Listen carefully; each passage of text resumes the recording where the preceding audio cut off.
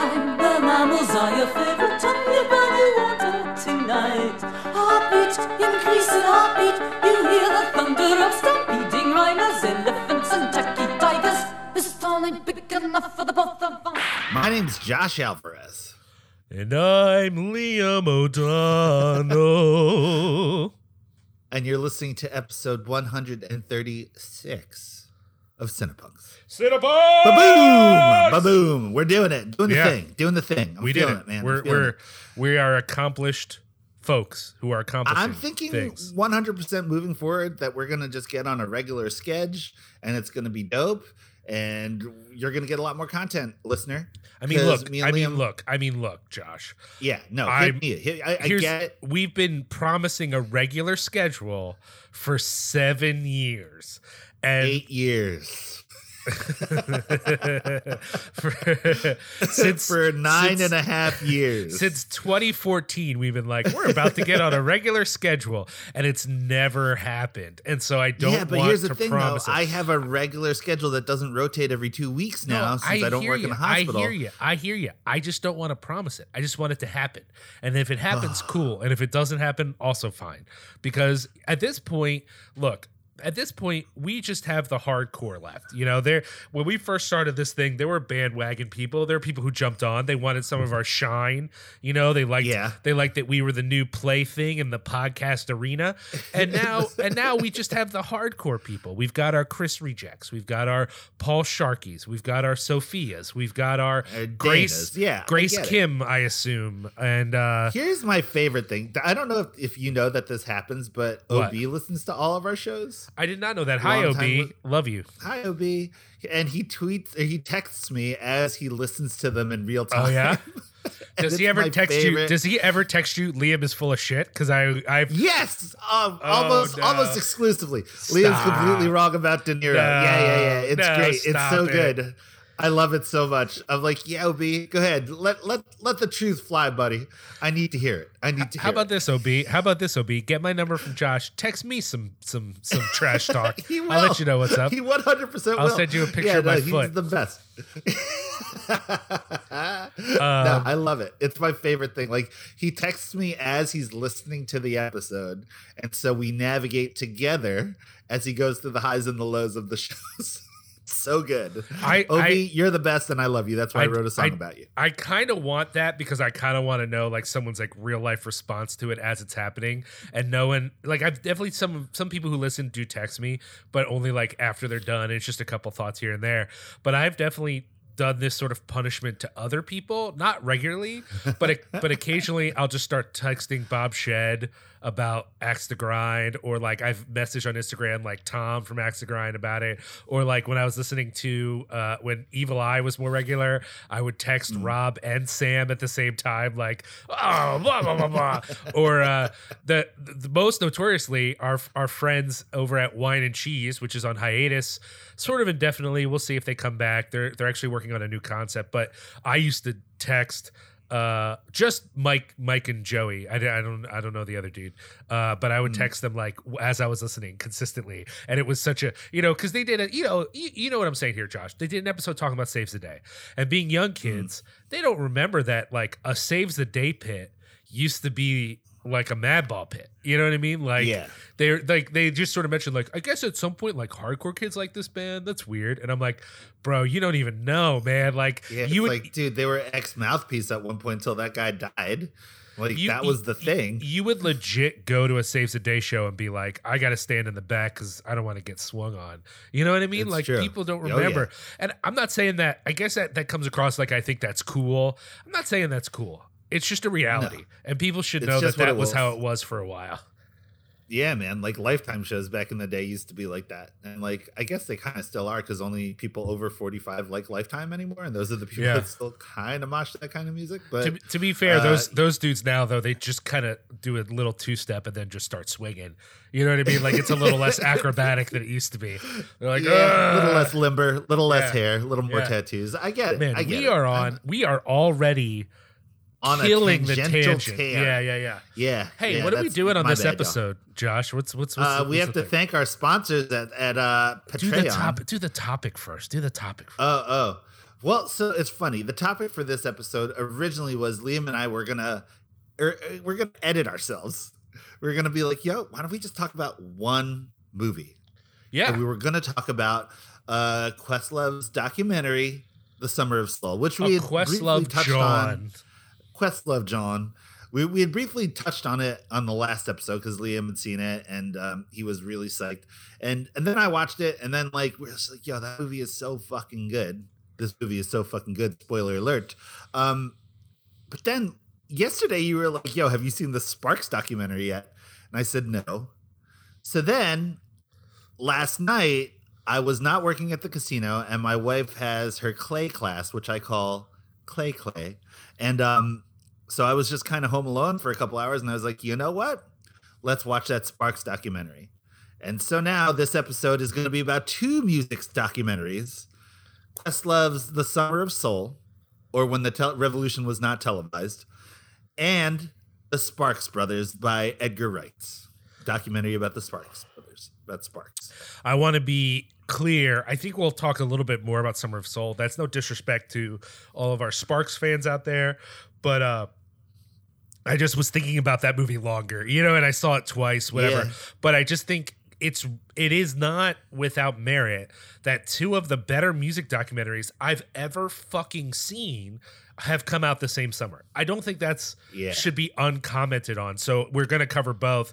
And I think we should just name, Josh is more familiar than me because Josh likes all kinds of nerd music, but True. I didn't know anything about Sparks before watching the documentary. So I definitely want to comment about the documentary. I don't want to get too deep into this, Sparks as a group themselves, just because I don't know that much about it other than what was in the documentary, which is just really amazing. So we'll get to all that. But Josh, before that, you were going to remind me of who's responsible for this episode. Who is primarily responsible for this episode and every episode of this podcast and on this network? Funny you should ask, Liam. The peoples responsible are the generous people who contribute to our Patreon. And Patreon, you motherfucker. Yeah, our Patreon. And the people at Essex Coffee Roasters and at LVAC. That was just a brief blanket term. All right, everybody. Let's do Patreon. Yeah, let's Patreon do first. There are like 30 some people who support us on Patreon. It's not a lot of people, but these are dedicated folks. And we love you. And I just, speaking of Essex Coffee Roasters, just sent a buttload of money to our man, Aaron Dahlbeck, so that I could get coffee that I'm going to send to y'all as a thank you. This of course means, please check your Patreon messages, because if you haven't given me your address, I'm going to need your address, but I think most people have. So I'm just going to send that out with some other goodies for y'all, just to say like thank you, just to say like we love that you support us. Now I know not everyone cares about stuff. There are definitely people who support us who aren't interested in getting things. And for some of y'all, that means you just like to support the show. Other people, it's you want more content. And I think one of the things we can promise is that it is hard for us to keep on a schedule. It is hard for us to record, but we do have more content coming, and we even have new shows coming to the network. So your money is supporting us, giving new opportunities to new people, whether they're new podcasters or experienced podcasters with a new show. We have new stuff coming. So get excited. We love you. Thank you so much. We also have Chris Reject to thank. Josh, why do we need to thank Chris Reject? Because I fucking love Chris Reject. I know you. That's why. And that's. I mean, you know what?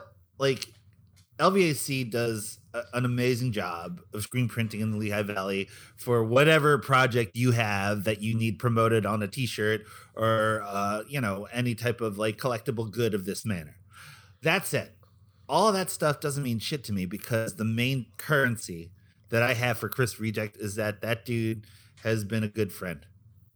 And that I consider him to be like a righteous dude. So there you go. I love Chris Reject. I think we can combine those. I don't know. No, we can combine those two things together and say LVAC is a great place to get stuff screen printed. And part of that is because Chris Reject is great. And when you support LVAC, you're supporting him. You're also supporting independent music through his label. You're supporting him doing shows in the Lehigh Valley. You're supporting and independent support the wrestling. Mahoning. Yeah. Yeah, and he brought this up, and so I wanted to mention on here. Our friends over at the Mahoning Drive-In Theater are in a bit of a land issue. Basically, through a complicated lease process, they found out that the actual owner of the land that the theater is located on optioned the property to a other company. For a variety of reasons, basically people not knowing what was going on there. And so there's a company that wants to tear down the drive-in and put up solar panels, which, you know, nothing against solar here, but this is not like the other properties that were optioned to this company. This is not an abandoned drive-in theater. This is not a drive-in theater that is no longer among us. This is one of the most active film venues on the fucking East Coast. It's certainly one of the most successful drive-ins on the East Coast, you know. Also, and it's one of the remaining drive-ins on the East Coast. One of the biggest screens in fucking America. And the reality here is one of the few places where you can catch classics on film. Just, it's such an important 35. It's such an important venue. It's such an important community that's been built around it. And straight up, I bet if the people who really own the land knew that it was alive, they wouldn't have optioned it. But they did option it, which sounds like it's the end, like all hope is gone. That is not the case. The township is unsure if that land is zoned for solar panels. It's not that it's not. It's just not. You know what I mean? Like they just, it's a legal gray area. And so they're trying to make up their mind whether they want these folks to move in or not. And I think now is the opportunity. This is not just here's some bad news. This is a call to action. You need to contact the Mahoning Township. You need to contact the company that has optioned the land. And if you live close enough, you can show up to the zoning board meeting on August 3rd. And if you need more details of how to do that, you can go to the Mahoning Drive-In website. You can look on social media, #SaveTheMahoning, and find details on how you can support the Mahoning Drive-In, because this is not a done deal. They have optioned this land. If they can't get zoned to build the panels, then that's it. Then there's no more to worry about. But that's what's up in the air, is whether the town will allow them. And to me, it feels like a done deal, because it's like, why would the town give up on one of its most successful businesses? But we don't know. We don't know what's going to happen. And so in order to ensure that this amazing venue continues, they need your support. Absolutely. And you know what? That's the funny thing about these underground, like, I won't even call it underground. That's the thing about those closer to the fan level venues and structures and even bands and shit. Like, a lot of people on these bigger, like, more financially minded institutions don't really know what exists on that ground level. So showing up, lending your voice to the chorus, as it said, that's a currency that is really, really important. So if you're in the area, I would encourage showing up, man. That shit is dope, and we need to keep that stuff alive. Agreed. So, there you go. I also want to mention yet again, we said them already, Essex Coffee Roasters. Our man Aaron Dahlbeck is the best. He does amazing coffee. People are starting to get their Cinepunks blend. We're getting good reports that they really like it. Here's a little secret. Now that the Cinepunks blend is out, we're probably going to offer it again in a couple weeks, just, once people get a chance to try it and find out how good it is. And maybe if you got a bag, maybe post on social media about how good it is. We're going to offer it again, and then we're probably going to offer it again sometimes towards when it gets colder out, like winter time. So anyways, head on over to Essex Coffee Roasters. They have great coffee. They have great tea. They really try to make everything approachable and understandable. And if you have questions about their coffee or their tea, just hit up Aaron, hit up the site. Let them know that you're new to this and you want to know, maybe how to brew your coffee the best way at home, or what coffee works for you, what flavor notes you'd be interested in, all that stuff. So check them out, EssexCoffeeRoasters.com. Yay. Sick. So, Josh, at this point, we do a thing. We have a thing. It's like a thing that I never get tired of, by the way. A thing that it's funny. Recently, I had brought it up with my friend, Mr. Mike, at work, that this entire segment was born of me and my brother's sneakerhead discussion about sneakers that we find because I don't. You're aware, Liam. I have a sneaker thing. It's just what it is. It's part of being Filipino, I think. Just because of the whole Imelda Marcos thing, and I'm friends with Richie Rojas, and it's just this is our thing. We talk about sneakers a lot, and from this wild footwear obsession comes our world-renowned, internationally known, locally respected segment known as what's it known as, Liam? Whacking on track. So, it could apply to the things that we've done or the footwear that you wear.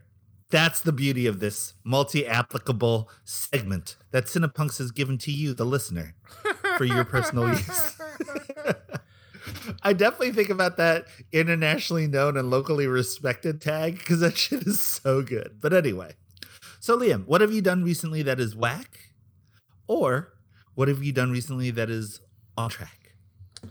Well, I mean, I'll be honest, Josh, in that I haven't watched a ton that wasn't for this or another podcast. However, there are one or two examples I wanted to bring up. One was I watched a little movie with Susan, by the way. I had to talk her into thinking this was a good idea, but she went along with it.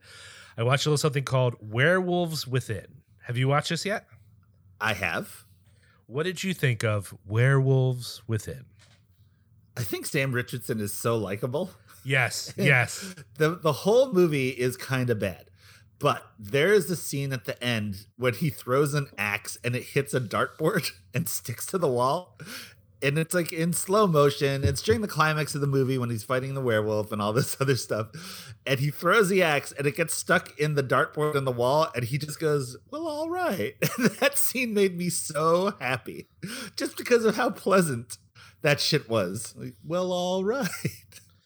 The rest of the movie I found to be relatively forgettable. I mean, it was fine. Yeah. That's interesting. I'm putting it in my on track category. I liked it a lot. Really? Yeah. A lot, you say? I've noticed this. This is, I think, a big sort of separation between people is if the humor works for you or not. Friend of the show, Dan Scully, reviewed this on Letterboxd and said that he didn't think it was funny and that makes the movie not fun for him. Whereas other folks on Letterboxd, and I'll be honest, they're not friends of mine, so I don't remember what their names are. I follow the people I follow, but I don't remember. Right. But the people for whom the humor worked enjoyed the movie a lot more. And for me, this shit is funny. Like, this is funnier. Okay. In my mind, this is funnier than most movies people think are funny. Like, this is like beyond that funny.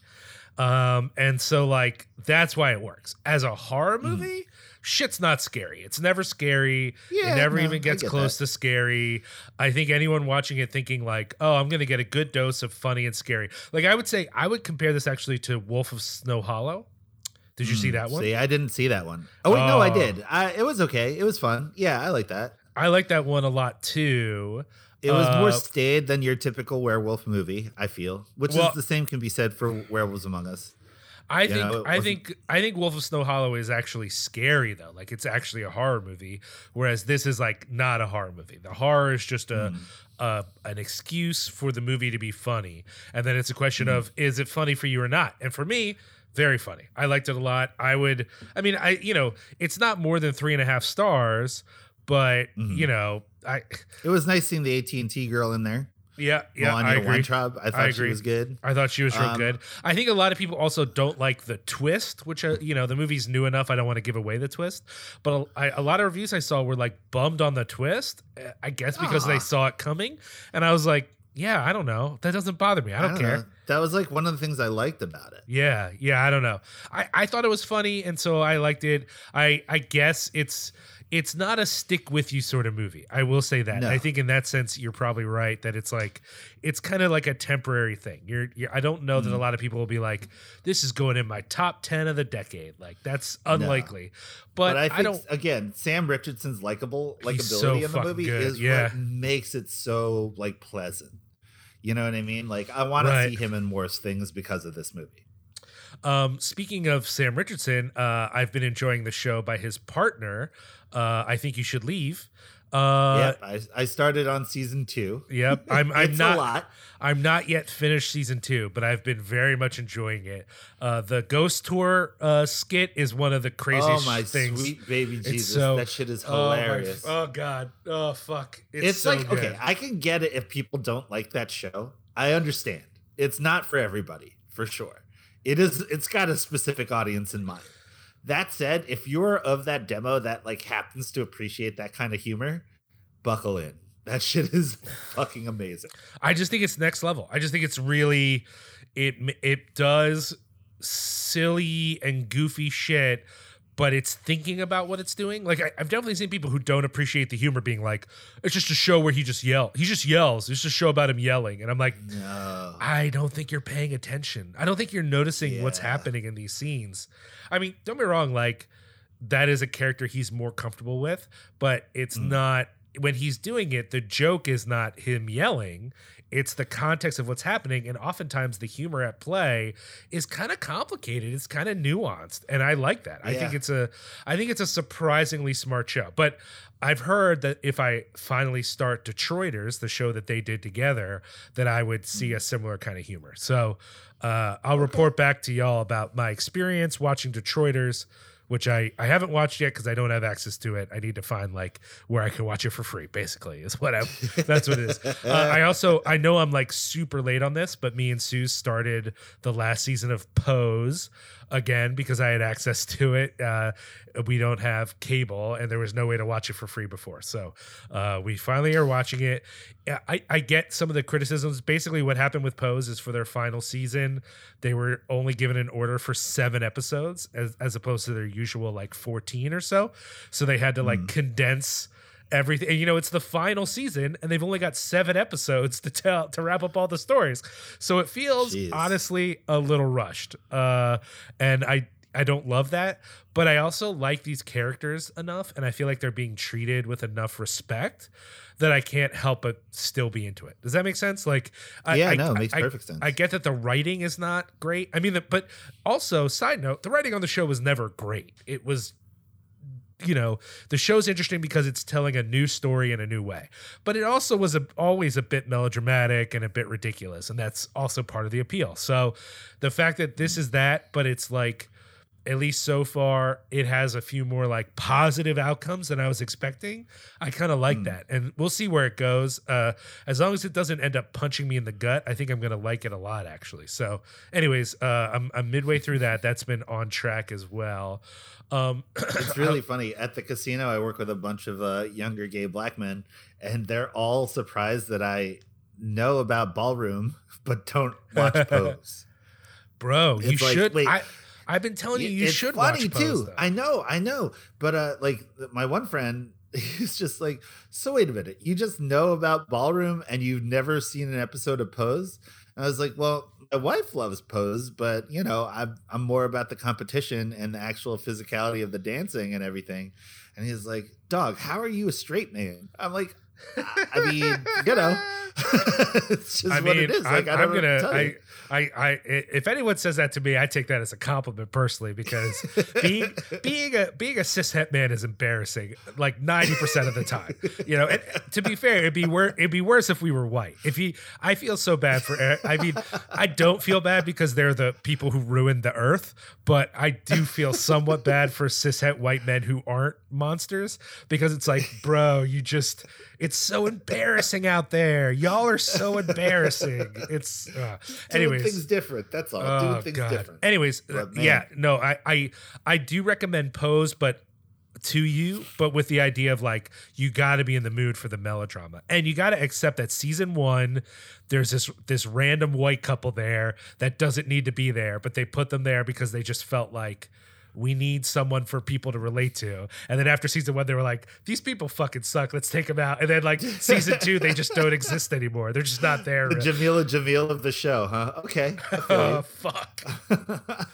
Yeah, we don't need to get into our thoughts about the judges of Legendary, Of which I have no problem with Jamila, but going on. Moving forward. But there's clearly a reason she's there. And the reason is not her expertise. Like that's, I'm just saying. Anyways, I also want to talk about some music. There's a new EP from Turnstile, and I think we on this show have expressed in the past our ambivalence towards Turnstile, in that sometimes we like them and sometimes we're confused.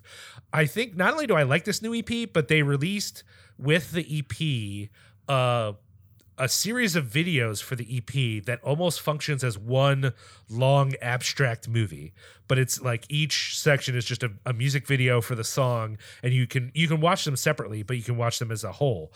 And that's how I first heard the EP, was watching it first. Kind of like how, this might be crazy for some people, the first time I heard Lemonade was not as an album. I watched the movie. I watched the Lemonade movie on HBO, and that's why I love the album Lemonade, is because I think the movie's amazing. And the album's pretty good. I don't really like the country song very much, but otherwise it's a pretty good record. But the movie is like fucking next level in my mind. And when people say they don't like it, I'm like, well, you have bad taste. This is how I'm feeling about the Turnstile. The EP's great. It's really, really good, but the visuals helped me feel good about it. In fact, I would go so far as to say the visuals are a moment, you know? That's a moment right there. That's a fucking cultural moment. And if you're not paying attention to it, I know we have a number of listeners who are older, or maybe they're outside the scene a little bit. They're not really into the hardcore stuff. I would say check out Turnstile. It might not appeal to you, but it'll at least give you a viewpoint into a current moment, which is, if anyone is going to help this culture, I shouldn't say help. If anyone is going to take this culture into the mainstream while still allowing it to have a lot of the feeling and texture of itself, right now that's Turnstile. You know, I'd say in the 80s, that was probably Sick of It All. They got pretty much the closest. In the 90s, it's hard to say, because a lot of the bands that got close felt like they had to change in order to make that switch, you know? And with Turnstile, I think the more that they are themselves, the more it appeals not just to people who are already familiar with hardcore, but people who are outside of hardcore. And I think they're really going to be a door for a lot of people into that community. And I trust them with that. I don't feel like, more than any other band that's flirting with big time popularity, I'm most inclined to think they're not doing this for money. I don't get the feeling they give a fuck. You know what I mean? Like, I just think that they are like, yeah, this is what we want to do. People like it. People won't like it. I don't care. Let's just keep doing it. I love, I mean, it's they're like the Sparks of hardcore. I mean, yeah, it feels that way, honestly. Like, I don't know, maybe not, because Sparks are so prolific and Turnstile's not that prolific. But anyways, I don't want to confuse our metaphors here. I just think it's a good EP, and I think the videos are great. I think people should check it out. There's also a single from One Step Closer in anticipation of their full length, and a video that goes with that. It's so good. It's really good. That single is so good. I've been banging that thing. And I don't think I mentioned on an episode already, the Akulu full length finally came out, and that shit is fucking sick. Akulu, there's a bunch of bands right now doing the crossover thing. Akulu, Mind Force, Enforced, a lot of bands. Honey, you know, Red Death broke up, but Red Death used to be doing it real good. And of course, you know, the harbingers of those were Power Trip, and before them Iron Age, you know, like a bunch of bands in this sort of tradition right now. But I just want to lift up, for me, Akulu, because I think their take on that vibe is the most unique. I think what they're doing fits with all those bands, but it's different. It's its own beast, and I love their style. I love their aesthetic. I love the record. I can't recommend Akulu enough for me. I think them and Mind Force are like two of the most exciting bands for me. I mean, honestly, a Mind Force, Akulu, One Step Closer tour would be Liam's like ideal tour of hardcore bands. You know what I mean? Like that is the three bands that I'm very excited about right now. So anyways, that's Liam's core corner for this week. That's about it for me. How about you, Josh? What's whacking on track? Whacking on track. You know what? Now that I think about it, I don't know if I'm going to put Werewolves Among Us in our whack pile. Okay. It's on track, but again, like we said, it's not a movie that's going to stick with you. If you like pleasant frontmen in movies, that's the movie, because Sam Richardson is just so lovely in this movie. I want him to be in everything. I heard on a friend show, I'm going to say they're our friends now, Linoleum Knife, that the only good part about the Tomorrow War is him. that movie is trash, but he's in it and he's super charming in it. And they were like, give him more roles because he's so great. And I have to agree, he seems awesome. 100% down with that. As far as music goes, it's been a heavy music week for me just because there's a lot of stuff that came out or stuff that I just got to that has been really, really kind of twisting my melon, man. Number one on my list is Last Year Was Weird Volume 3 by Takei Maedza, who is, I believe she's Canadian. And man, it's on 4AD, which should give you an idea that this thing is a boundary pushing like record. Have you listened to it, Liam? Is that the one you sent me? I believe so. Yes. Yes. It's very good. I love it so much. And it's like, it's fun because it has the whole like swagger of a Megan and like those other people that are doing the big thing right now. But it also has like this endearing heart to it that I feel is different than all the other big time stuff. And but it slaps. It's got groove. I think it's really, really fun. And I think it's a great record. So check that shit out. That's good. But mostly I've been really into this new Morimoto Naoki record. Do you know this person at all? No idea. Morimoto Naoki is a Japanese ambient musician. So I was hip to him by friend of the show, Robert Newsom, on a record that was called, what was that one called? Sui. SUI. But this new one is called Kuhaku, Kuuhaku, and it is beautiful, blissful, just almost neoclassical ambient music from Japan. I love this kind of music. I've loved this music ever since Selected Ambient Works Volume 2 by Aphex Twin, ever since I heard that for the first time. And you know, it takes equal parts from that and from Brian Eno and from like bands like Stars of the Lid. But it does its own thing that presents itself in a way that is just separate. And right now, for my money, him and Federico Duran from Spain, those are the two major artists that are really, really like giving me what I want. So Federico Duran just put out a record last month called Herbario. That's also really, really good. So high recommend on both of those for me. If that's your thing. Just saying, if you like slow moving music, that's what it is. And also, there's a new EP that came out by The Bronx. Huge fan of The Bronx. The record's called Curb Feelers. And let me tell you, The Bronx are coming to town with Rancid and the Dropkick Murphys. And me and friend of the show and bass player for Crosskeys, Andrew Wilbrock, were talking about the Irish Goodbye, which is when you sit out when the Dropkick Murphys are playing.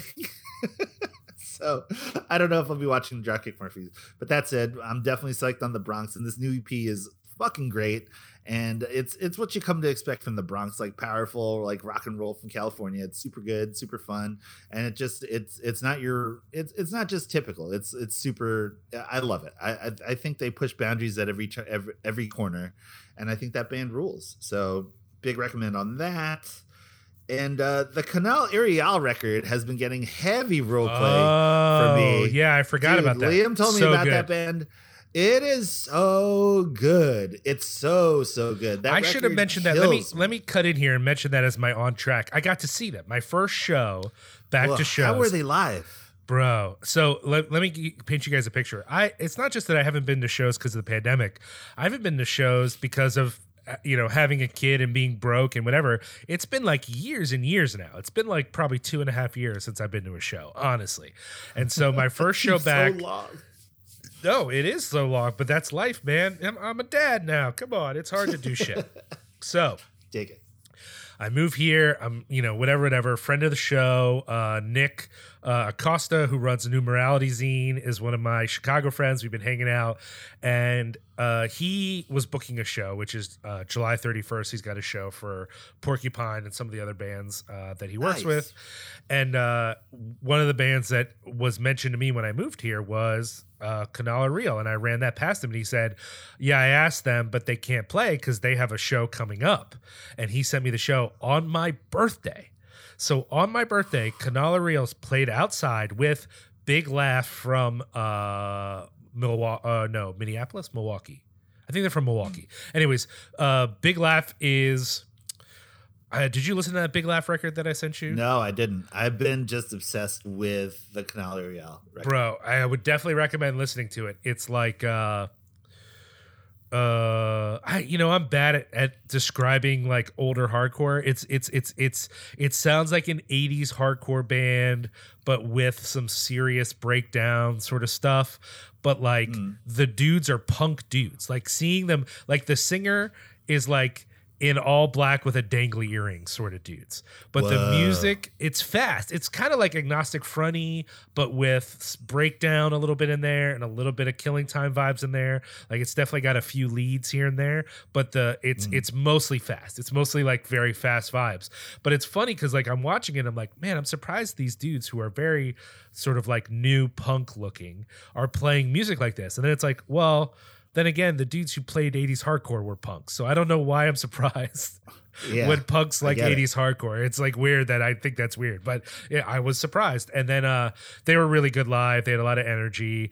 We're watching them outside in a park next to a canal. So it's a little weird. It's a a weird vibe. No one's really moshing or anything, but it is what it is.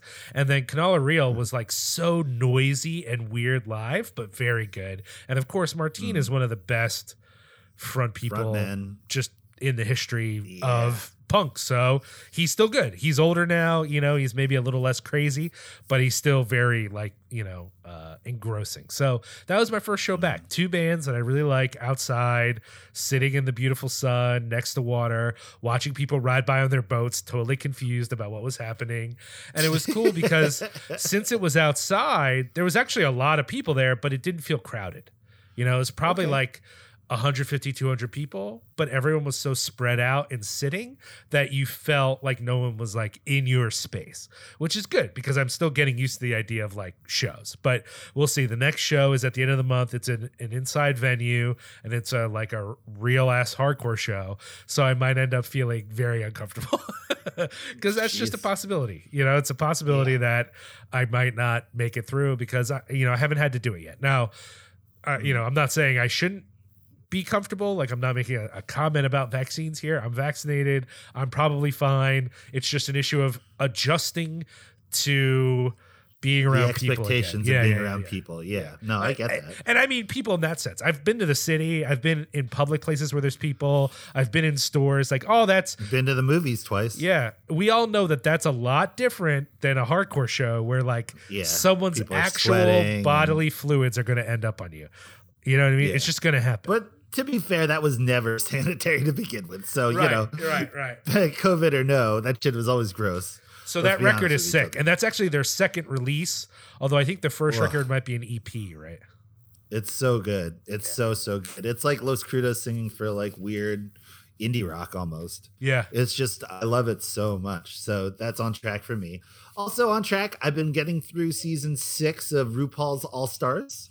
And it's got some of my favorite queens on the show, including Silky Nutmeg Ganache, the Dr. Reverend.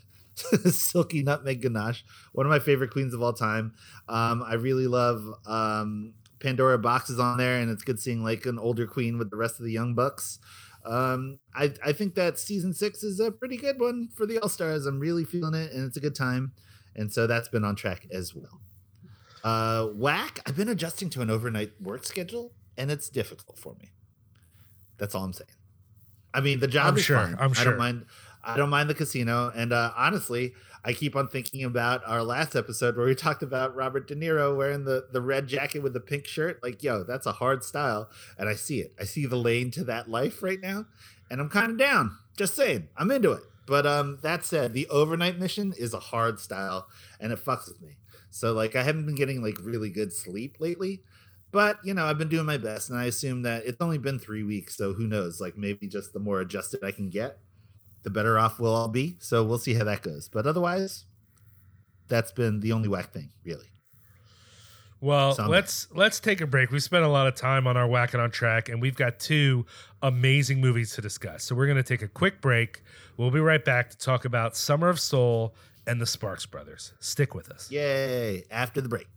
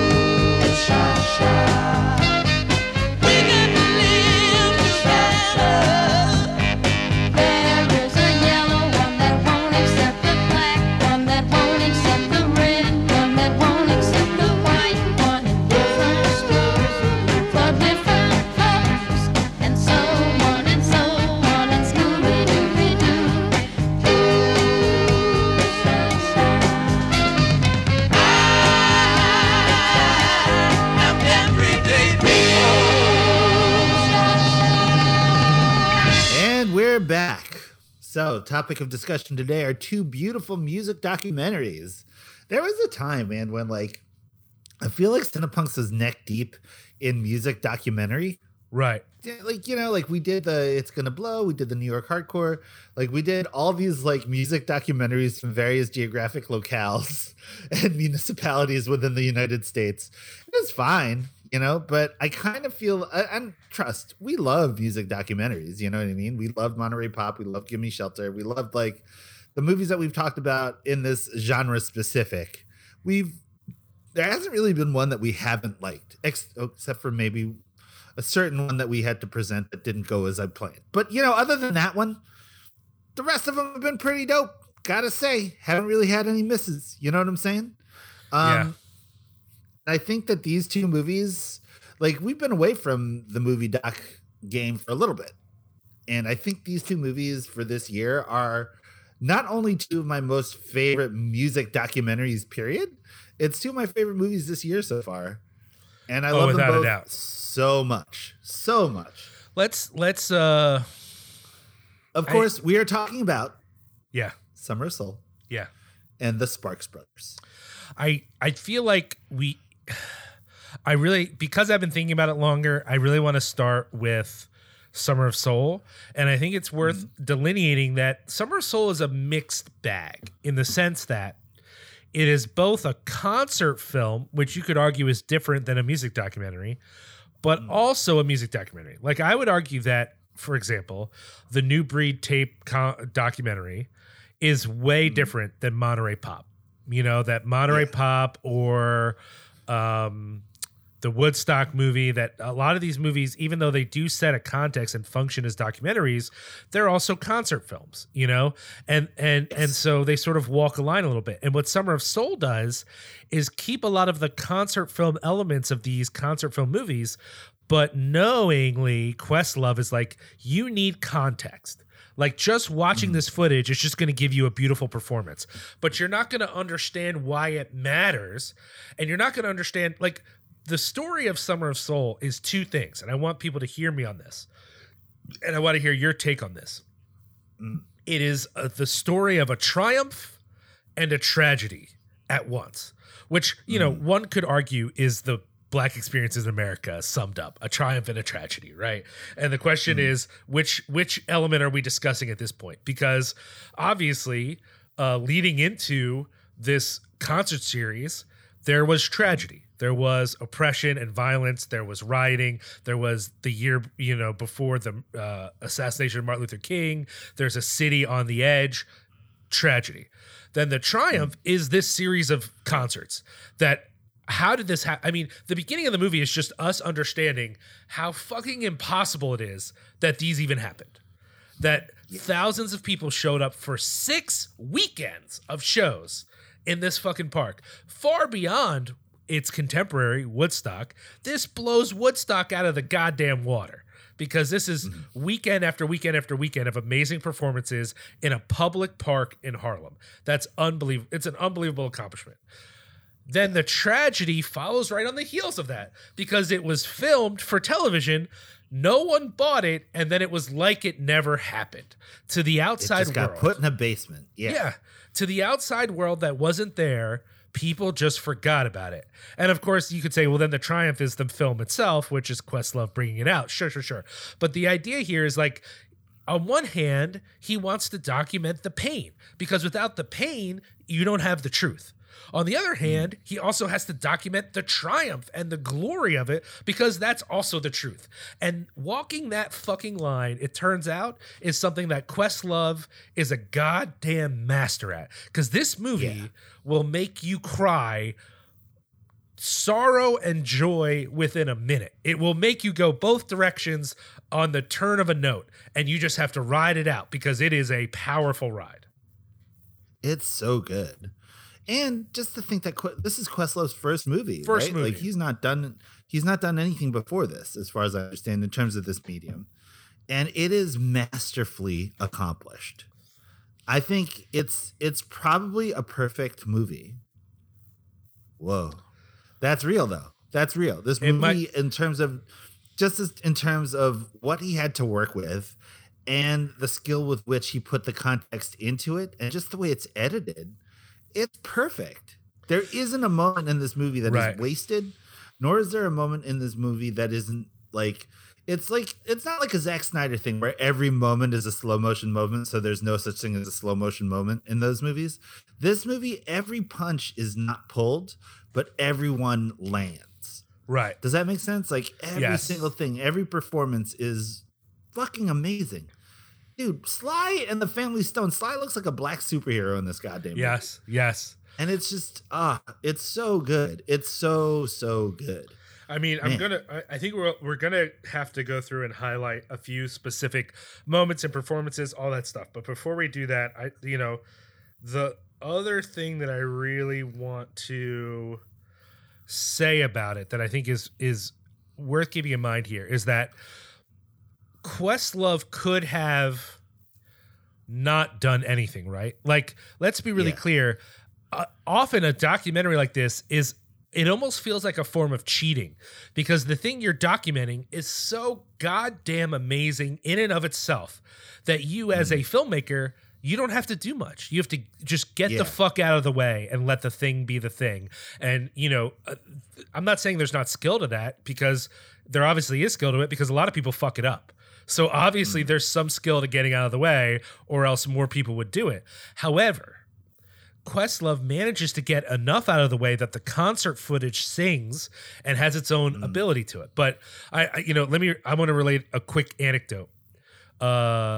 Former guest and friend of the show, Dave White, saw this movie. He talked about it on Linoleum Knife. And when it was over, a couple in front of him said something that he was so amazed that they had said that he didn't really process it till he was outside. He assumed he had misheard them. But when he realized it was what they said, he wanted to like accost them. And that movie would have been better without all the radical stuff. What? You could not have missed the point more because what Questlove does is help you understand that this moment is not meaningful purely because a bunch of talented musicians had a concert in a park, which is, let's be clear, not that fucking interesting. It's cool. It would be fun to watch that footage. Me and Josh have both said we would watch the raw footage of this thing and just enjoy 100%. it. That would be amazing. Yeah. But that's not the fucking story. The story is the context, and the context is goddamn radical. When you have an event of this size where most of the security is done by the Black Panthers, that's radical. When you have Nina Simone reading the poem that she does, or even like there's a moment where, and we'll touch on this more, but there's a moment where one of the people who was at the event, one of the talking heads on this thing, talks about how him and his friends were suit and tie guys. If you think about a certain moment in black pop, right, the Motown moment is guys in suits singing and coordinated dancing. That's what a lot of black music was for mainstream audiences. There was other black music, but that was the music that was like being digested by white people. And he said him and his friends were those guys, those suit and tie guys. Then they saw Sly and the Family Stone, and they were not suit and tie guys anymore. And that's, you hear those songs. If you hear Sly and the Family Stone with 2021 ears, you probably don't hear radical music. Especially a song like Everyday People. You think of that as like been co-opted by like commercials. It's like a fucking car commercial. Yeah. No. Those motherfuckers were radical. That was they even say in having the movie, a woman on stage playing a trumpet was radical at that time. Holy shit. Dude, it's so good. The performance that they have on that video is the thing that stays in my heart. It's so good. And just the end, when they just walk off after I Want to Take You Higher. So good. So good. So cool. Unbelievable. Yeah, that shit is mad radical. So I think we're going to take a walk through, but I just want to say that it's important to say it's more than a concert film because some people think it's just a concert film. It's more than that. It's very informative, but it's not overwhelming in its information. It doesn't eliminate the concert footage. The concert footage is important to it. It's contextual. It's radical. It's a radical movie about radical self-love for black people and about not just black people, about that community of Harlem. So that means also Latinx folks. It also means immigrants. It also means, Spanish Harlem and that relationship. And the reality, and I think this is a radical film for Latinx folks, that if they're listening, what they should hear is that a lot of the culture that they're bringing from the Caribbean, from South America, from all these places is influenced by the African slaves who were there. Like something that more folks who share with me a Latinx heritage need to understand how much of your culture is Black. And how much of the colorism in your country is specifically about being anti-Black. It's not just about it's better if you're less tan or if your hair is more straight, whatever bullshit. It's about being anti-Black and of course anti-Indigenous as well. That there's a lot of anti-Indigenous prejudice in these countries as well. But like one of the most important lessons I learned about Puerto Rican food is that most Puerto Rican food that's specific to Puerto Rico is just fucking African food with slightly different spices. It is straight up African food. Like that is the reality. Like almost every dish that is indigenous to Puerto Rico has a version in some part of Africa with slightly different spices. That's just the fucking truth. And so the music here is showing us that the relationship between the music that folks from the Caribbean, from Central and South America, from Mexico, that a lot of that stuff has at least some DNA, if not total DNA, at least a little bit of DNA from Africa. That's worth keeping in mind. And that's worth thinking about when we're thinking about the relationship between our communities. Because I think the reality, the thing that I want to live into, that I think a lot of people should live into, Latinx folks are always talking about, well, we're more diverse. We're so diverse. We're such a diverse community. I think that means we have to acknowledge Latinx is not a racial group. Latinx is a vague cultural signifier for a realm of the world that has white folks, Black folks, indigenous folks, and then most folks are a mix of those things. That there's actually very few people in these places that are just one thing. You know, that yes, there are white Latinx people. Yes, there are Black Latinx people. Yes, there are indigenous Latinx people. But there's a lot of people who have a lot of DNA mixed up. And that's fucking awesome. That part of the movie, dude, there's a lot of parts we're about to cover that made me cry. But thinking about this Puerto Rican musician and the way that he influenced a variety of different musics and really hyped up Puerto Rican culture, I was fucking tearing up and in a sense of pride about what he was doing. So let's start off. I think this movie starts off in the most amazing way by showing us Stevie Wonder and how amazing Stevie Wonder is. Am I wrong, dude, or is that not the best introduction? 18-year-old Stevie Wonder is so cool. So cool. It opens with him playing drums. What? Fuck. I didn't even know that dude could play drums. What the shit, man? And he looks so cool in his brown suit with the yellow shirt. Dude, so awesome. And like it opens with that, but it opens with people seeing the footage that were also attended the concert and stuff. And man, just the revelation in these people's eyes as they're seeing something. The one talking head that was like, you know, at the end, he's like, that I'm not crazy, that I was there and this is what I saw. So it hit me so hard when I heard him say that, because it's just like there's so many things, right? Like even in just our weird little worlds where like I don't believe I saw that's not a thing, right? But then the video doesn't exist, so it's just a memory, and you're like, yeah, I was there, I saw that, but it doesn't sound real. But to have that almost verification, that right. To have that just it's so cool to see the discovery in the eyes. Yeah. It's so telling that he says, I knew I wasn't crazy, but now I know. Like, there's some part of anyone who might feel like their memories are not representative of reality. And to see the confirmation that this magical fucking thing was real is, it's got to be huge. I want to say, like, we've talked about this a little bit. There's a lot of emotions in watching this film. I was amazed that one of the first emotional moments for me happened very early on in the film in the conversation with the fifth dimension, right? So good. When they're watching the footage of themselves and talking about their experiences, I was getting choked up, man. That's not a band I was attached to going in, but hearing their experience and like, I was probably one of those people that the first time I heard the Age of Aquarius / Let the Sunshine In single, I probably also thought those were white guys or white people. I probably did think that when I was a kid and I first heard that. But like listening to it now, the fact that people heard Let the Sunshine In and the fucking gospel runs that dude is doing over the top of that song. Yeah, And they so thought, awesome. oh, these are probably white hippies, is insane to me. Like, there's so much soul in that song. It came from Hair. It came from Hair. But Hair so, was like, a mixed cast. Hair was a mixed cast, though. Writing it off as just a white people thing is not fair to Hair. It was actually, it's mixed to some extent. At least for the time, it was pretty mixed. But, you're right. It did come from Hair, and we do associate Hair with white people. Like, that's not completely unfounded. But, like, I feel bad for them, like, that they felt like they had to prove their blackness. And here they were performing at this event in Harlem. It's a magical part of the movie, and I got pretty emotional about it. Just watching them dance and like the clothes that they're wearing. They're wearing it's so bright good. orange shirts. It's so cool, man. It's such a great performance. But it's just funny how like that whole first segment is all the gospel stuff of that day. Yes. And so like the Staple Singers are on there, and Mavis Staples, like young Mavis Staples on there, and what was the name of the choir? I've already forgot it. Yeah. It's the dude's name. But it's so good. It's just all of that stuff. Yeah, is amazing. they do. What's the thing? What's the song that they do? Man, I should have taken better notes. They look awesome though. Is it when Jesus walked? Yeah.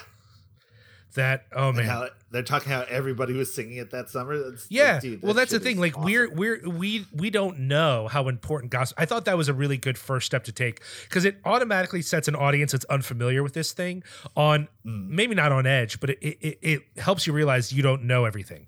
Because as a culture, we no longer hear gospel music on the fucking radio like that. Not True. like number one singles, and that was a number one single. Like, that was a big deal.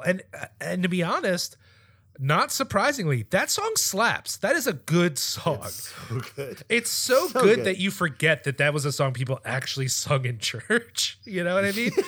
I mean, that's just the concept that they tried to like radicalize church music to the point where they would reach out young audiences. Yeah, such a great concept. Well, it's so cool. The pride of it, right? That they were ostracized from their community. We see it as, I'm sure as a culture, we're inclined to see anything that has that smack of evangelicalism, right? That it's like it's not dangerous. It's not a risk, right? But for them, it was a risk. They were ostracized from their community because they were willing to perform with secular artists and in secular venues. That wasn't okay, but they took that risk for something they believed in. There's something there. I also think they also talk about this, but one of the theories in sort of Black church studies, right?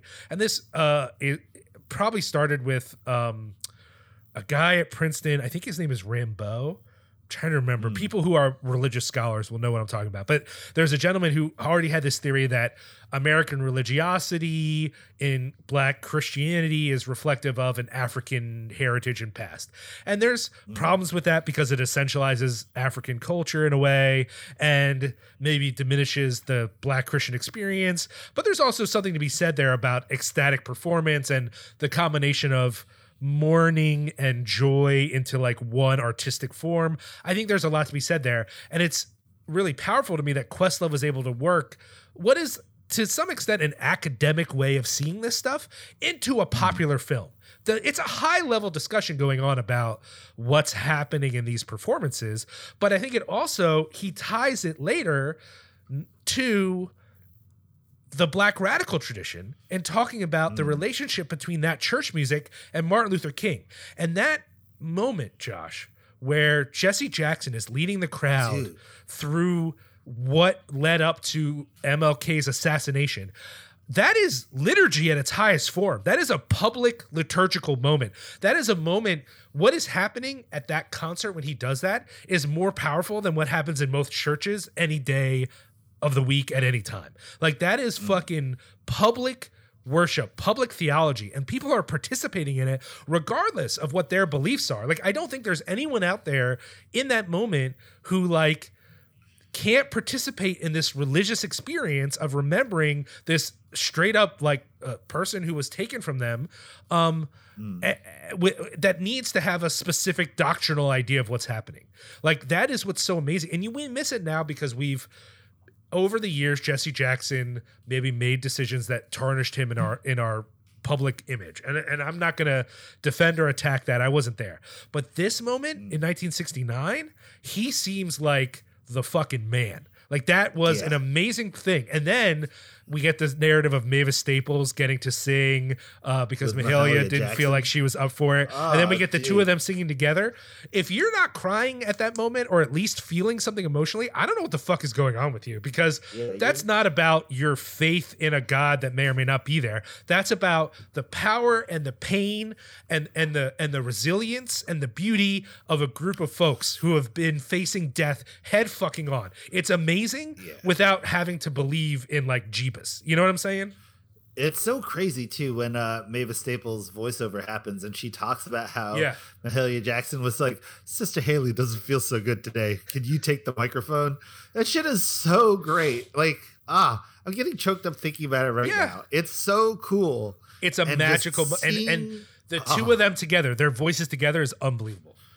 So beautiful. So beautiful. And just the passion and the power with which they sing. It's so beautiful. It's truly one of the gemstones of this movie. It's so just brilliant and shiny and gorgeous. The skill, I think, of Questlove as a director, crafting that moment to be instructive for people who might be ignorant of it, of how important the Black church was, right, to the movement for liberation and for civil rights, without making any specific theological claims. So like that moment isn't about, this is all real because God is real and Jesus is Lord. None of that comes across. But you can't watch that section leading into that moment without knowing how important the community was for people's lives. And that's really a difficult thing to do, I think, and a powerful moment, and one that like was unbelievable. And like, you know, I don't listen to like a lot of gospel music, but there were multiple songs where I was fucking stomping my foot and clapping along. You know what I mean? Like that music is powerful, you know? And I think we see the line from that later on.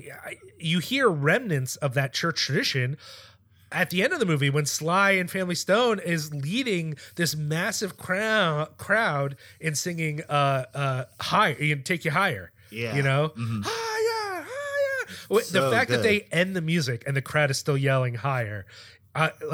I don't know about you. I was having flashbacks to the best hardcore shows I've ever been to. I was remember the fucking Vision set at the Troc where they cut the power when they and cut people the power on them. Kept moshing and singing along and that was the first time I ever walked on heads was for that. So I could sing along. Such a beautiful moment. Yeah, no, you're right. It's exactly felt the same way. This idea, I got to say this to people, if your cultural experience, whether that's in the context of church or of protest or of music or of art, if you've never lifted your voice in some way with a group of people, you've missed out on one of the magic aspects of being a fucking human. That is an unbelievable, whether you're singing along to a band you like or chanting along with Sly and the Family Stone or singing in some sort of protest or religious service, whatever it is, your voice with other people is transcendent. It feels so goddamn good if you're in the moment. There are also times when you might feel forced into it. I'm not saying this can't turn towards the bad. Everything can turn towards the bad, but when it's right, oh my god, it's fucking magic. That hits so beautifully.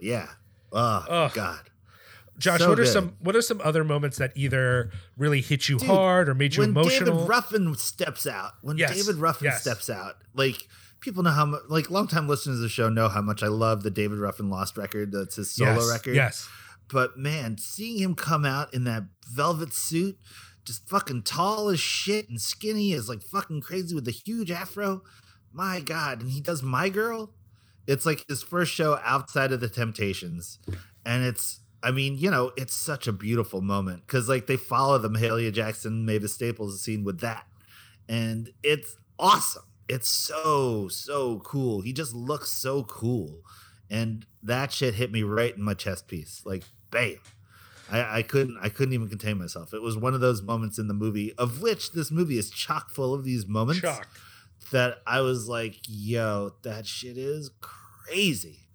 I've already So said good. a little bit. Sly and the Family Stone, everything that they have for Of them course. is unbelievable. Yeah, The dude, moment I with have the to see that performance. I have to see that. Shit I want on to see the front. whole thing. I got to see the whole thing. Yeah, dude, The just the multi instrumentalism of him, and Yes. the talking head that's talking at the time when the Sly segment's happening. They're like, yeah, he's got like a proto Prince thing going on.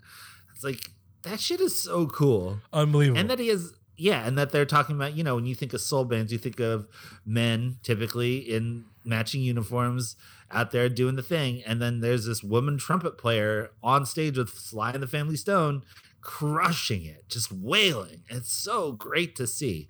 And it's just like, it's such a cool part of the movie. Yeah. That couplet right there, David Ruffin and Sly, like that scene, Yep. wonderful. Wonderful. The section on the Latinx performers and then the transition Ray later Barretto, to yeah, dude, to the, and the world stuff.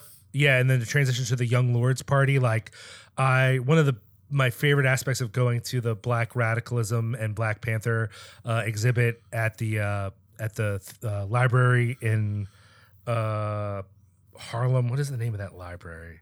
There's a specifically like Black History library in New York, and they did a whole thing on Black radicalism, and there was a section on the connection between the Black Panthers and the Young Lords. And in fact, I got a book about the history of the Young Lords, and I just find that so fascinating that this group, this organization that was basically a gang transitioned into a political party.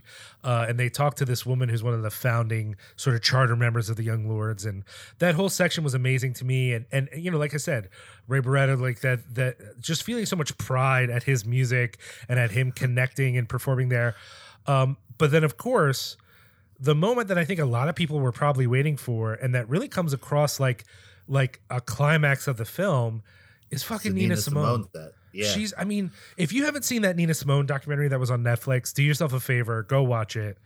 It'll really inform a lot of how you see her, which is, I think for a lot of people, was tarnished by negative stories about her later in life.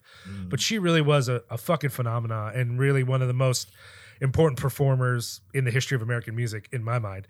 But her section is so good and powerful, and such a reminder of the way that she balanced out love and rage, of mourning and resilience. And like, it's unbelievable. It kind of crushed me a little bit, honestly. And so good. It's just, just hearing Lin-Manuel Miranda talk about like Nuyorican experience and all that stuff in relation to like Nina Simone, and like just the experience of Spanish Harlem at that time, and its confluence with Black America in Harlem at the time.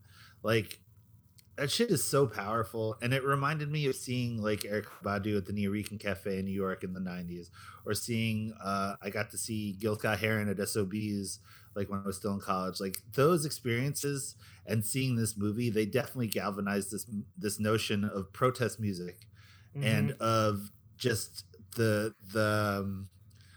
statement of agency and propriety over this like type of artistic pride.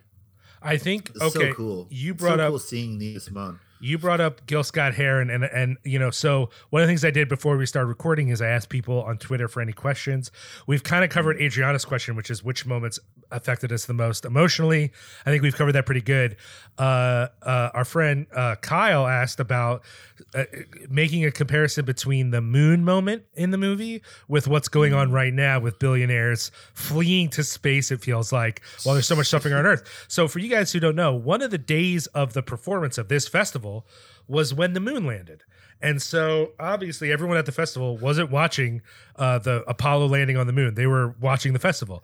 And so the news went to ask them. And it's all reminiscent of the Gil Scott-Heron song, Whitey's on the Moon. For those of you who haven't heard it, It's a poem. Yeah, it's a poem where Gil Scott-Heron, sort of talks about how there's all this suffering on Earth, but, Whitey's on the moon. At one point he even says his rank got raised because Whitey's on the moon. And it's so funny because I'm watching that and I'm thinking about this.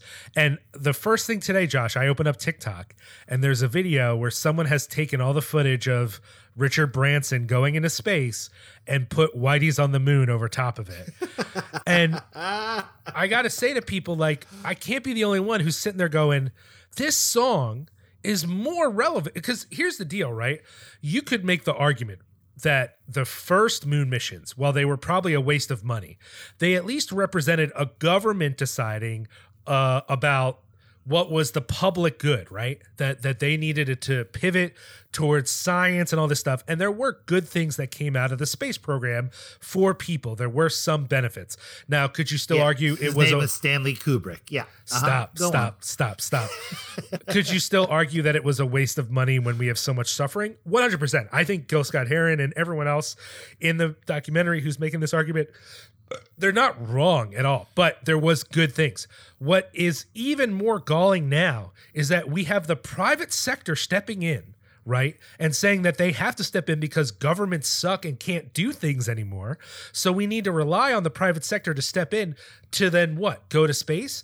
When any one of these motherfuckers could peel off just a small section of their money and help out people who are starving. It's the best example here is actually, and I forget which one it is. One of their exes, you know, all these motherfuckers have exes, basically. One of the exes, I don't know if it's Bezos' ex. I don't know if it's Gates' ex. I think it might be Bezos' ex. One of their exes just keeps giving away money in amounts that are embarrassing to all the other billionaires, just fucking tossing it. But the reality is when you have billions of dollars, your billions of dollars makes money. So even though she's given away something like $23 billion, she's now richer than when she started giving away her money because money makes money, man. It's how it works. And so when someone's like, well, you know, so-and-so has 89 billion, what could they do? You know, what are they supposed to do? Give it away? Yeah. That's literally what think about it. You have $89 billion, right? If you gave away half of that, you still have 40 some billion dollars. You know what I mean? Like it's an unfathomable amount of money. And we just are like, that's chill. And so like, it's like, I feel like Whitey on the Moon now is like applicable to the whole fucking planet, right? Like the ocean's rising and my island's on the water, but Richard Branson's on the moon. You know what I mean? Like it's, and I'm not trying to de-racialize it. Like this is very much at the time was about the treatment of the Black and Hispanic and other folks' communities, you know, but it didn't not apply to poor white people. They just were often too racist to know it applied to them. And I think in a modern world, we can see it on the whole planet. Like it's literally the response to climate change is I need to build better rockets so we can get the fuck out of here. There should be something upsetting about that. It's a fucking bummer for sure.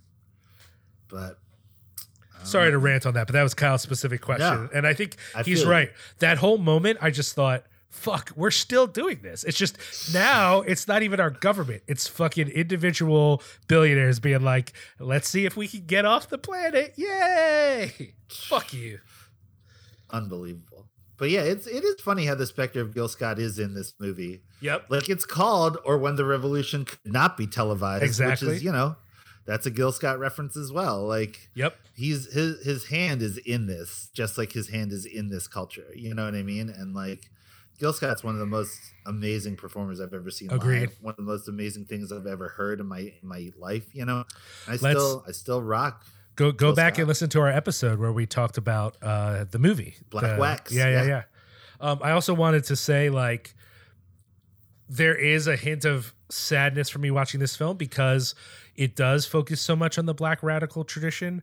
And I think it's a real reminder that like sometimes white backlash and government repression works, right? That some of the most like revolutionary elements of this thing in 1969 were kind of, you know, on their last breaths within 5 years, you know, that they were being oppressed and murdered and killed off. And it's worth keeping that in mind when we've just had a bunch of movements for Black lives. Like, we need to keep an eye on some of those folks because if those things are effective, there will be backlash. And so I'm actually amazed people aren't back out in the streets now because so little has been done and the Democrats are so willing to give more money to police departments instead of less that I think we're not far off probably from people going back out into the streets, but it's worth keeping in mind that like movements are not in and of themselves the change that they want to be. You know, this thing was very important. And a lot of the people who around it who were inspired by it were very important. And they did make some big changes. But we all know things didn't necessarily get great. Aspects got better, but the struggle continued. And that should be very informative to us right now. Last summer was really powerful, but the shit's not over. And if you think like we did it, we arrived, everything's cool now, just because there's more. I mean, you could literally say like there's more Black entertainment, there's more money going to various Black businesses. There are here and there places where movements are being made to like have more mental health people instead of police officers in certain situations. There are things happening, but that doesn't mean we should think, cool, we're done here, we can all move on. Like there's definitely, and that's how what I left the movie thinking is like, wow, this thing was magical and there was still so much more work to do. And that's what I should be thinking now is like, what more work is there to do, you know? Yeah, agreed. So it's hard to transition from movie. It's hard to transition from this to the Sparks movie, but I think it's worth it because it's another great documentary. I think I want to say up front, it's an unfair comparison because Summer of Soul has a million amazing artists in it and is about a whole community. And that moment is so transcendent as a moment, it's super powerful. So it's a difficult comparison to make. On the other hand, Sparks are fucking amazing. And I didn't know anything about them before this movie, and I was blown away by this movie. What did you think? I knew about Sparks because, a lot of the bands that I listen to talks about Sparks, you know what I mean? Or at least when I was like a bigger Morrissey fan and all that stuff, like he talked about Sparks a lot. Bands like Sonic Youth talk about them. So it was like one of those bands that like once I could like find their records, because at first before Spotify and all that, it was hard to find these records for me. I had a hard time finding a record like Kimono My House. I had a hard time finding like, just the shit, and like listening to that band was definitely like, it just questioned a lot of like the norms that rock and roll has presented, right? In terms of just like agenda and in terms of like aesthetic agenda and in terms of gender roles, stuff like this. And seeing this movie also directed by Edgar Wright, which, listeners of the show know we love Edgar Wright here. I thought the movie was amazing. I thought it was really, really good. It definitely feels weird talking about Summer of Soul going into Sparks because it feels like we're funneling into like a weirder, like I almost don't want to talk about it now just because it's like, like it's great. Yeah, it's I guess we should have started. We probably should have started with Sparks. I just had so much to say about Summer of Soul that I wanted to jump into that first. But I still think it's worth saying like what the movie manages to do is tell the story of Sparks, which has a certain amount of sadness and disappointment in it, without ever becoming a sob story. Like the movie is still very much about how inspiring they are and how creative they are and how they manage to do all these like unique and interesting things in music. But it is also about how they never quite broke through and they never quite got the success that maybe they thought they would get. And that combo I think is really interesting. I think it's also really funny, like that it addresses the fact that Sparks were an American band from England, or at least the brothers were American, and then they moved to England because they thought that that's where they would be received better, and it is true.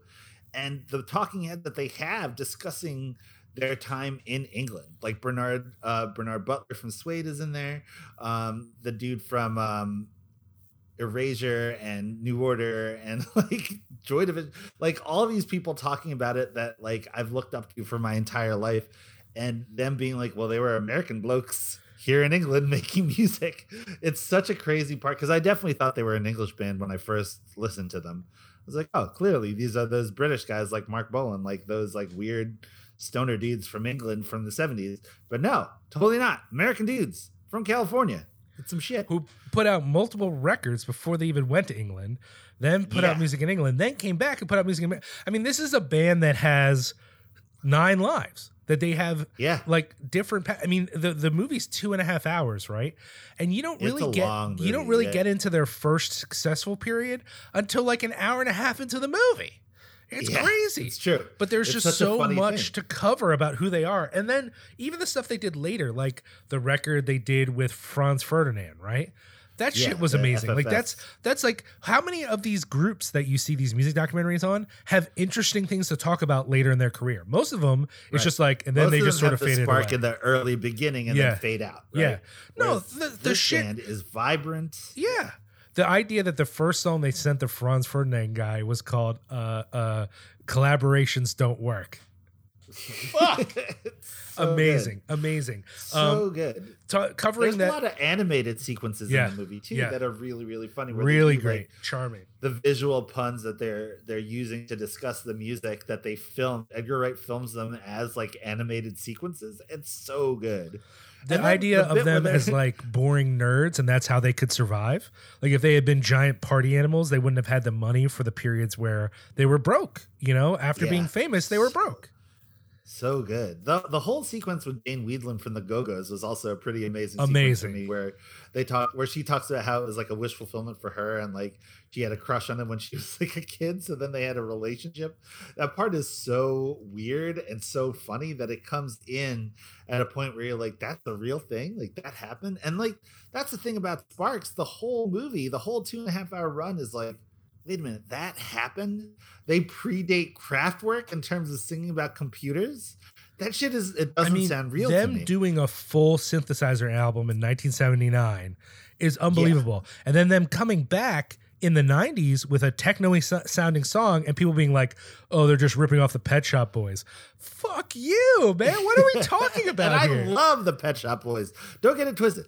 I love the Pet Shop Boys. But, dude, that part made me cringe super hard. It's like, come on, man. Like, it's dude, literally, it would be literally like if Agnostic Front hadn't put out records for a while and they got back together and people were like, oh, you're ripping off the Dropkick Murphys or something. You know what I mean? Like, it's like, yeah, it's like, wait a minute, what? Like, we did this first. But that's like their whole career, though, is them changing. I mean, even like the idea that like, oh, they went to England, like, it's worth keeping in mind. This is the only documentary I've ever seen where the backup band is regularly getting fired, and yet in the documentary, they're totally chill with it. Like the one British dude that they talk to, when they like break up and go back to America to do American music, the British dude was like, yeah, I was sad, but it totally made sense. I just, I was okay with it. I was like, what the fuck? Like, it's unbelievable how often they cycle through like musicians, honestly, into the 2000s, that there's dudes who were their drummer starting in 2008.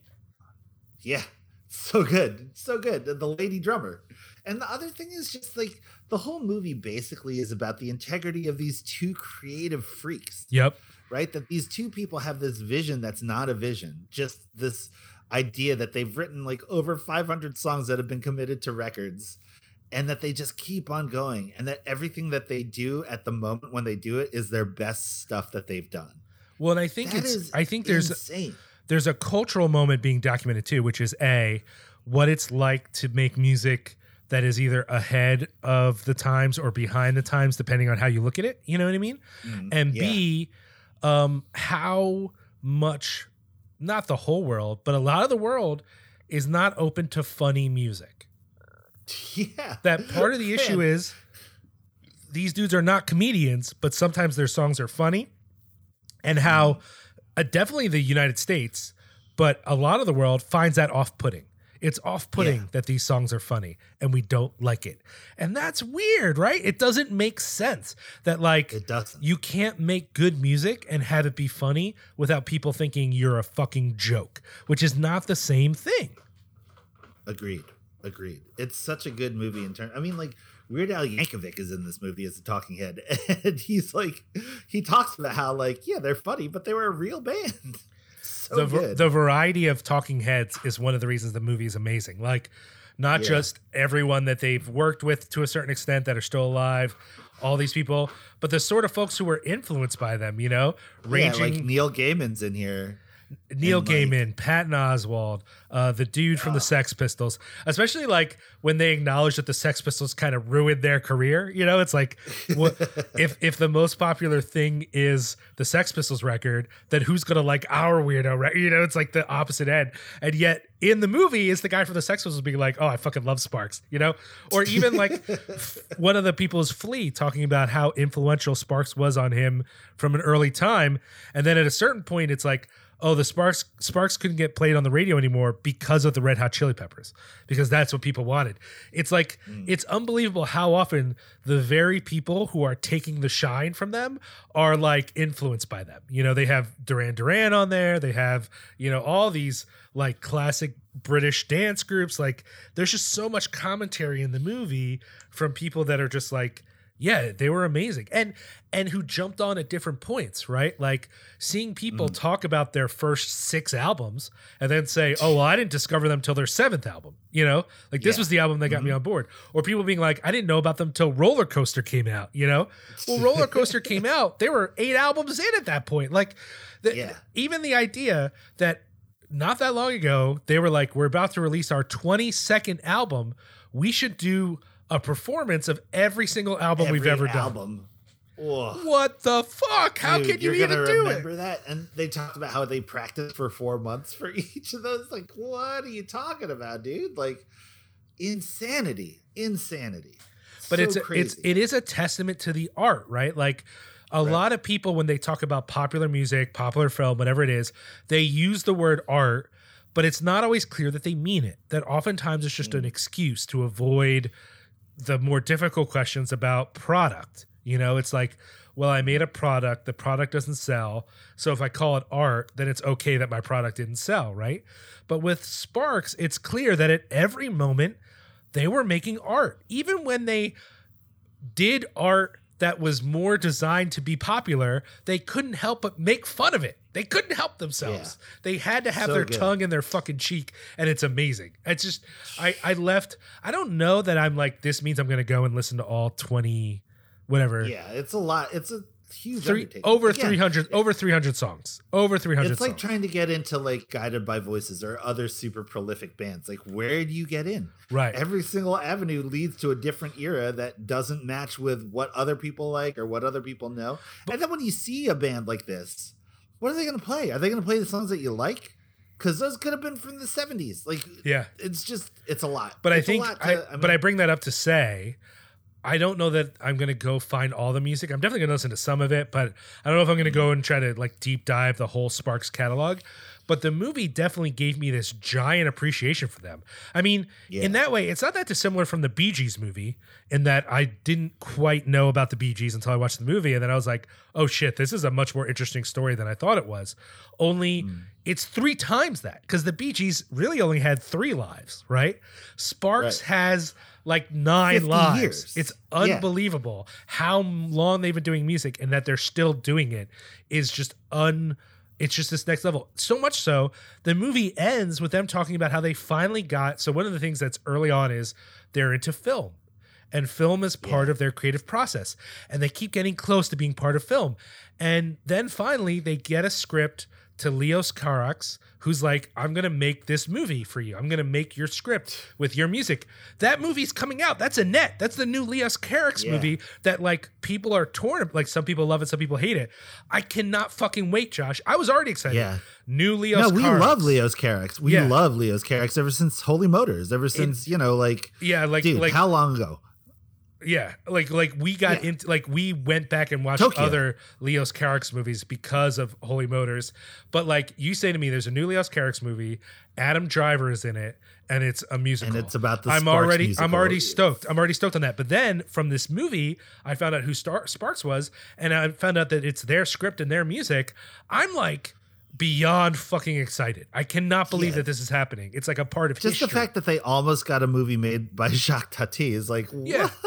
The fact that they didn't write music, they didn't produce music for 6 years because they were working on a live action version of a manga directed by Tim Burton. What? And then he just backed out after they worked on it for 6 years? What the fuck?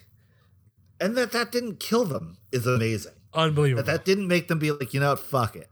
Because, dude, when they talked to the one young lady that was performing with them at the time, when she was saying how, like, she got emotional over the fact that they never flagged, that they never were like, well, we're not going to do work every day. Because even though the whole project got scrapped, they still, like, took it to the limit every single day for 6 years. Unbelievable. So cool. So good. It's just such an amazing testament to the art of making music and what that could mean in terms of people. again, these are two things that are hard to compare. I think that even if you don't care about the music, Summer of Soul is something you have to watch because it's so important. It's important to our country. It's important to our culture. It's important to the struggle for justice. Like, it is very important.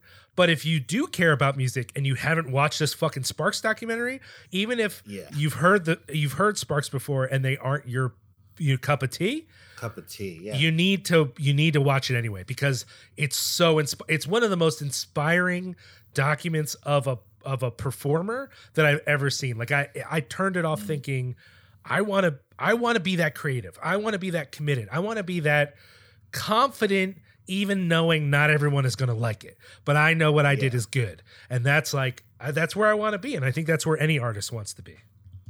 Agreed. So I don't know what more to say. I mean, we kind of maybe talked too much about both of these movies because maybe you're hoping there's still stuff to see. We didn't ruin the movies for you, but no. But oh man, they're so good, and I love when we get an episode like this where we're talking about two things that we fucking love that really touched us really deeply. Yeah. Agreed, man. Agreed. It's been a good year for these kinds of documentaries for sure. I mean, like, if you haven't seen the Tina Turner documentary, that's another one that I highly recommend that came out recently. Man, it just feels like there's so much good stuff out right now. Like, this is a moment. Just saying. So, Liam, is there anything that you'd like to hype up? Is there anything that you want to just put as an end cap for this beautiful episode of these two wonderful movies that we've just talked about? Yeah, I think most people probably saw, if you didn't, Rough Cut has their first licensed release. We were contacted by SpectreVision and Legion M, who represent Mandy, and they asked us to do original designs for Mandy. We actually got to have a Zoom call with Elijah Wood. That was sick. It was very short, but it was still cool. And Justin worked on these for a while because we wanted to make sure if we're going to go to this higher level that they were going to be really good. And I think he did an amazing job. He did. 100%. I bought one already. I know. I can't wait to rock that Cheddar Goblin hat. I think that shit's going to be my jam. That fucking Mandy long sleeve is so beautiful. It's so good. It's so good. And knowing we're only the second people that they've worked with that actually did a shirt with Mandy on it. Shout out to Toxic Coffin, who also did one. But that's it. Everyone else, it's all been Nick Cage. So we're very proud. Which is fine, but dude, and Justin made it look so beautiful. It's an unbelievable accomplishment. So we're asking you, even if you can't afford to buy something, tell a friend, repost. This is this is a big deal, and it's our first foray into the legit world, and we want to make sure that it's a big one, that we make a big splash. So, at minimum, please tell somebody about it. Also, you have an event. Do you want to announce your event? I think most people know about it. It has been posted, but you want to make an official announcement here? I would like to announce that on Friday, September 24th, Cinepunks in conjunction with a bunch of other outlets, in conjunction with Fourth Media, New York City, we are presenting a movie called Dead Guy, Killing Music. It's at 9 p.m. Underground Arts in Philadelphia, right before the Dead Guy reunion at the Decibel Beer and Metal Fest that's coming up. We'll be hosting, and we'll be doing a Q&A with the band and director after the screening.